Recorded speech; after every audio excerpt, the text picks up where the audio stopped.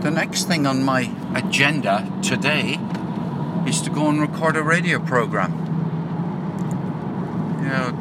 The program is called The Talk Show for Talkers, and it goes out on Irish Radio International on Friday evening, and it's an internet radio program, 1 hour long, and it's everything with the exception of the music is all about communication and leadership. And the three of us belong to Toast organisation called Toastmasters. Three of us who are doing it. There are three presenters on the show. 2 men, 1 woman. The woman does all the sound as well.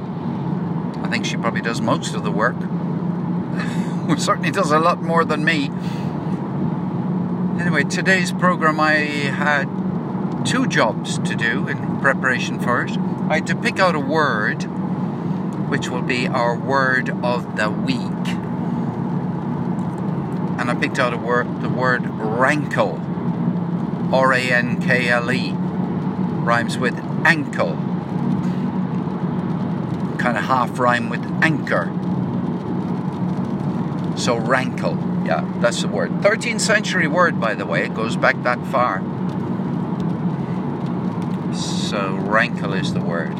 And I'll have to say a little bit about where it comes from, say what it means, talk about some synonyms, other words that mean the same thing. And I found one which is, I thought, really good. To hiss. Well, a hissy fit. To have a hissy fit is very like to find that something rankles. It's a verb, by the way. Anyway, that is the word. And then I have to lead a conversation about an aspect of communication. I'm going to do it about moderating a panel. You know, a panel at a conference where there are a number of panelists. So I'm going to riff off an article that appears in the latest edition of the Toastmasters magazine,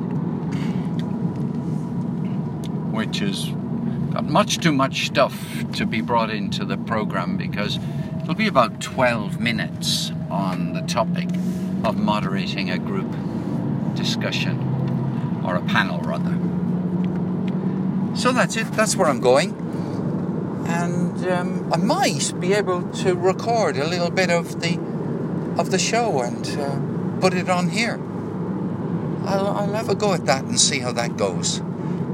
That'll be another bit of an adventure. Won't ever have done that before, I think. Well, I think maybe I'll just play a little bit of music first, and then we'll see what happens next.